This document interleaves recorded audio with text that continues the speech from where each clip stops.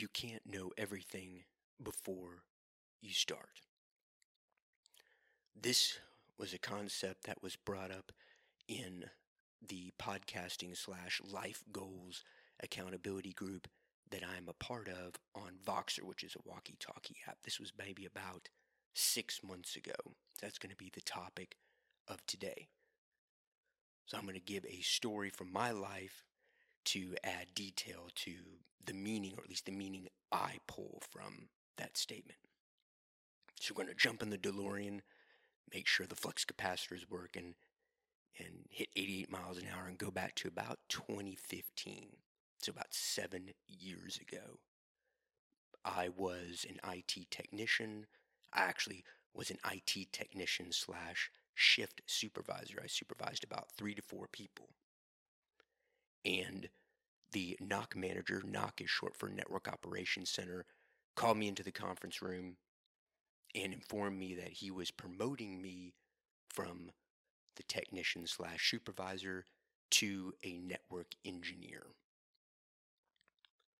Now, to provide context to that, becoming a network engineer was a goal that I had for at least 6 years. I remember going back to 2009 that I would proclaim to the universe, if somebody would just give me a chance, I would not let them down. I even proclaimed it to my mom, but she usually just fell asleep. But still love you, Mom.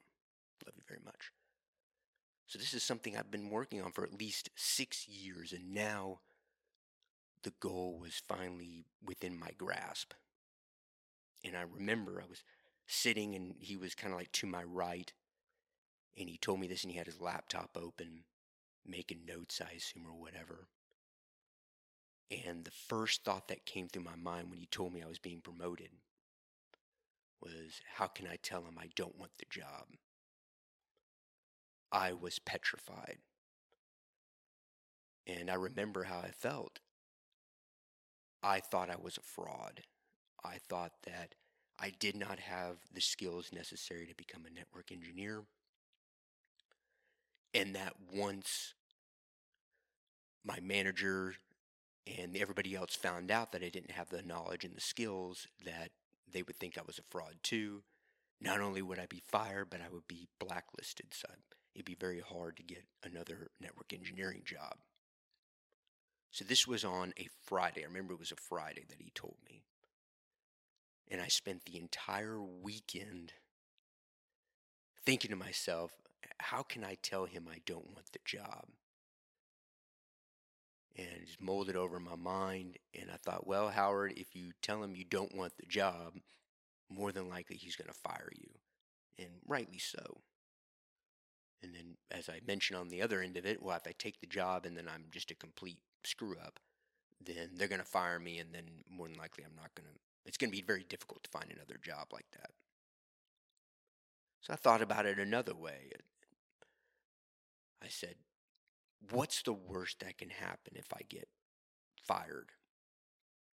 Well, I've been fired before. I've been laid off before.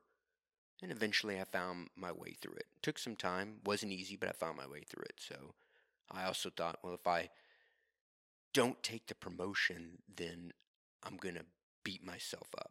One, they're never going to offer it again, assuming the small possibility that I'm able to keep my job, the current job that I had as a technician slash supervisor. They would never offer me the job again. And I would feel guilty because I didn't try. So I said, okay, Howard, let's give it a shot.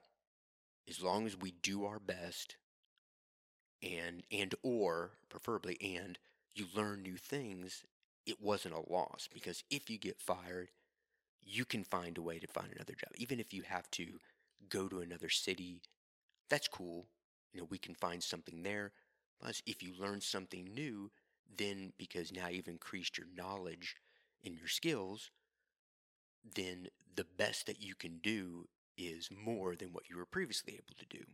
So I said, all right, let me give it a shot. So I didn't tell him that I didn't want the job. So there was about a 2-month gap, mind you, a 2-month gap between when he offered me the promotion and I accepted it to when I started. I assume it's HR and budgeting stuff. So I said, all right, Howard, we're taking the job. During this 2-month period, you are going to cram as much knowledge as you can into that 2 months. So I read, I watched videos, I had a home lab, so I practiced on my home lab, and I developed a curriculum in order to follow for this 2 months. Now, I'm going to go back to how I developed that curriculum later on in this episode. So the 2 months pass. My first day on the job, mind you, I've been cramming for that 2 months. I've been studying for at least 6 years. My first day on the job, the very first ticket I get, it was a configuration ticket, and I don't remember exactly what it was. The customer wanted us to set up something on their router. We dealt almost completely with Cisco system devices, CISCO, not SYSCO. Cisco Systems is a large company that makes networking equipment. So we dealt almost exclusively with that brand of equipment. So, and it's funny because I did all that cramming and everything. The very first ticket I got had nothing to do with anything that I studied. And I found my way through it. So, to give you another example from after the promotion, is we got a lot of tickets on site-to-site VPNs. It doesn't really matter what the technology is, just know that it's site-to-site VPNs. That I did review before I got promoted and then during that 2-month cram period. So I felt that was okay. I had some knowledge about the technology. I had some knowledge about how to troubleshoot it. And when I got my first ticket for that issue, I remember it was like late at night and I had no clue. I had like stage fright. I was, what do I do with this? I have no idea. And I ended up talking to one of our offshore engineers over in India named Kasi, great guy. Kasi, if you ever see this, shout out to you, brother. Because that guy saved my rear end more times than I want to remember. And he gave me like an avenue to go down to help me. I had a policy, and this can be another episode, where I never asked anybody what to do. I would troubleshoot it myself if I kind of had an idea where to go. And then if I got stuck, I would say, okay, here's what I've done. Am I on the right path? Or if I didn't know what to do at all, or if I got stuck in a certain part at a certain step, then I would say, okay, can you give me a hint? Like I said, I'll do another episode on that because there's a reason behind why I do it that way. I don't want to ask for the answer. I want you to tell me if I'm on the right path, or give me a little hint and I want to figure it out myself. So he gave me some hints, and then I was able to figure it out. The reason behind all this is directly to what I said at the outset, the theme of this episode. You can't know everything before you start. All that cramming that I did during the 2 months, and then before that, when in 2009, when I didn't have the money to have a lab, I had a laptop that was given to me by a friend, and I would use Windows Notepad because when you would type on it, it looked somewhat, at least to me, looked somewhat similar to how the Cisco IOS looks. Cisco IOS is the Internet Network Operating System. It's basically the operating system of the routers, the switches, etc. that we worked on primarily. And when I typed on it, it looked like the command line interface where you would type in the configuration commands and everything. Because I didn't have the money, so it's what I practiced on. And then when I got a job as a customer service rep at an insurance agency doing college health insurance, then I was able to afford to go to Collin College. Shout out to the Collin College Cougars. I don't know what their thing is. Whatever. I don't know what their thing is. I just know their mascot's a big cougar, and the four-legged kind. And I took courses, Cisco Networking Academy courses at Collin College for the CCNA and the CCNP. Those were two certifications I was working on. This is before I even got the job at the IT firm as a technician. CCNA is a Cisco Certified Network Associate. CCNP is a Cisco Certified Network Professional. And there I actually had access to live Cisco equipment They had racks there and you could just hook up. You go to a computer and it was already pre-cabled to the particular rack, and then you would just configure and troubleshoot. And then when I eventually got the job, after I got my CCNP, I got the job as the technician. Then I had enough money to buy my own equipment. Thank you, eBay. I was able to win bids for equipment of my own and then have my own little lab at home. But all the practice on the equipment and Notepad, all the reading, I went to Half Price Books and found any Cisco or networking book that I could find and read it. Went to the library and read it. And read it again and again. I mean, I think I read these books like 2 and 3 times. And these are, I'm holding for the audio, I'm holding my fingers like 4 to 5 inches. I mean, some of the books are big, and I'd read through them. And I watched YouTube videos. I watched borrowed, and I put borrowed in quotation marks, private company videos, organizations. There's one that people know of. It's 3 letters, and then it's like a gold nugget, if you get my drift. In your IT, you know what I'm talking about. They're borrowed. I'm completely against piracy. That's a fact. I watched all those videos. Completely legal, by the way. And all that didn't prepare me for the job of being a network engineer. Now, did it help? Yes, it did help because it gave me a foundation of knowledge of the technologies.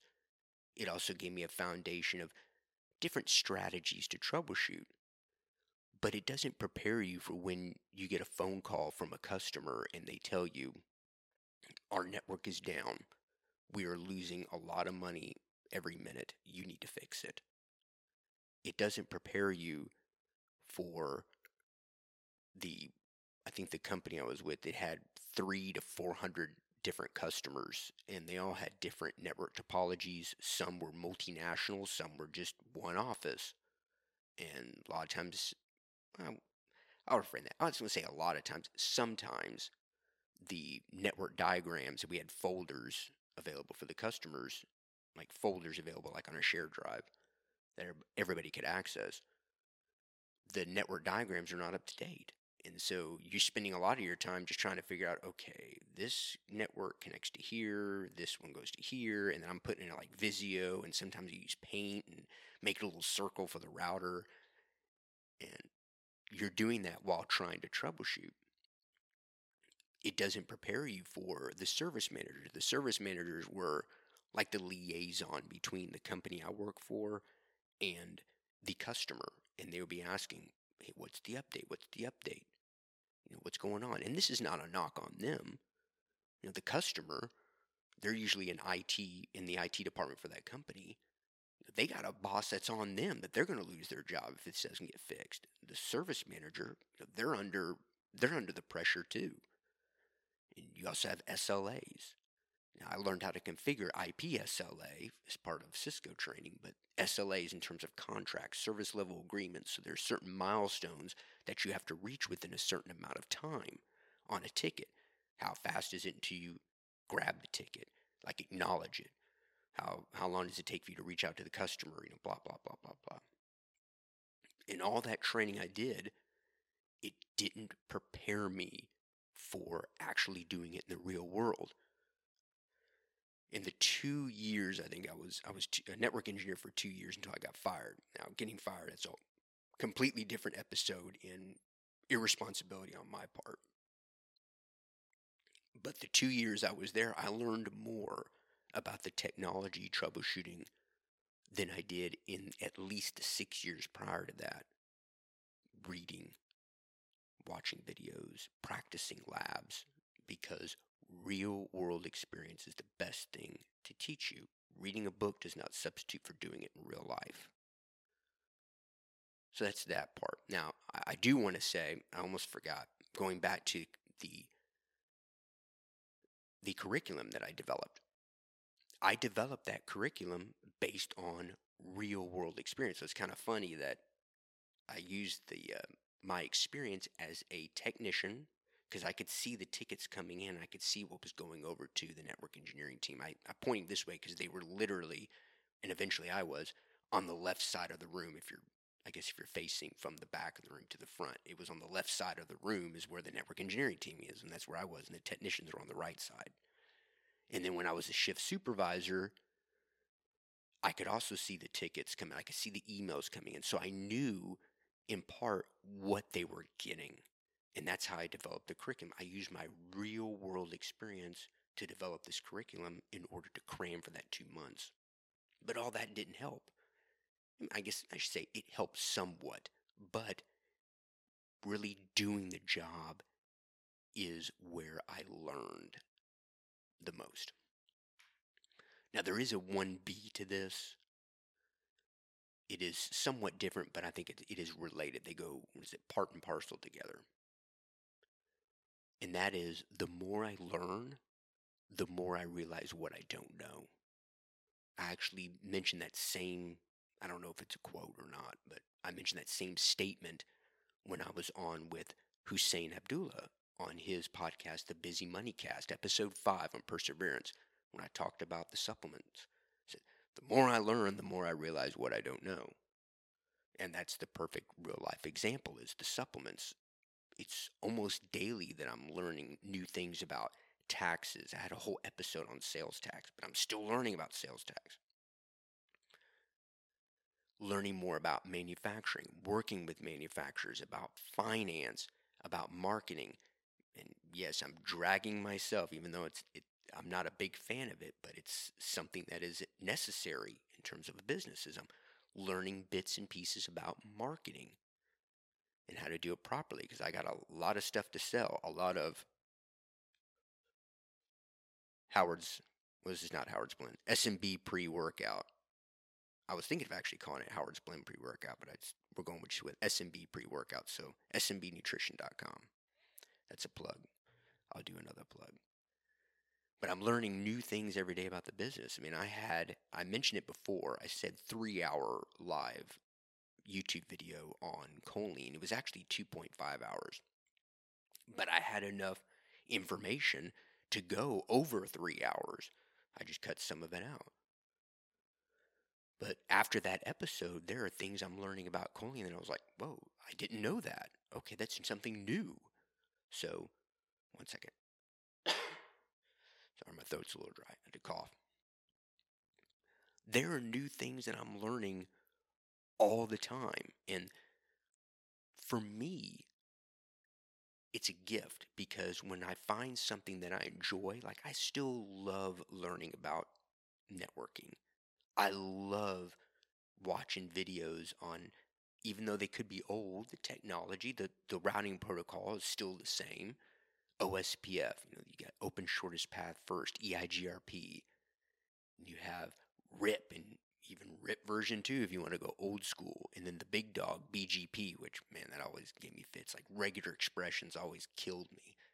It was always fun to learn that stuff. You see the smile on my face. I love learning that stuff.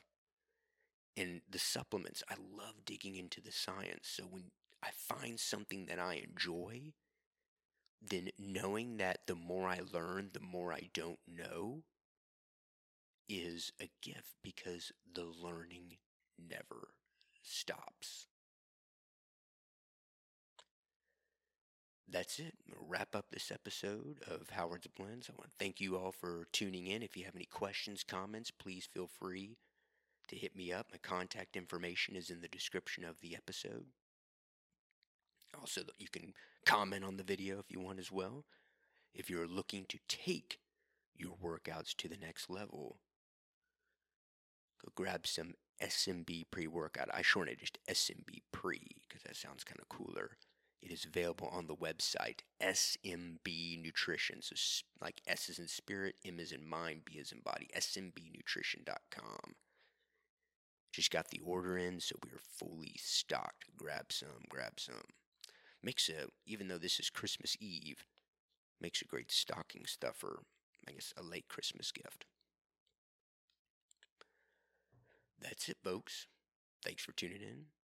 And until next time, buy some S&B Brie. Take care.